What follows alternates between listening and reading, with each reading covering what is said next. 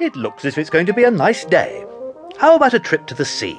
Yes! Brilliant! Well... Splendid idea.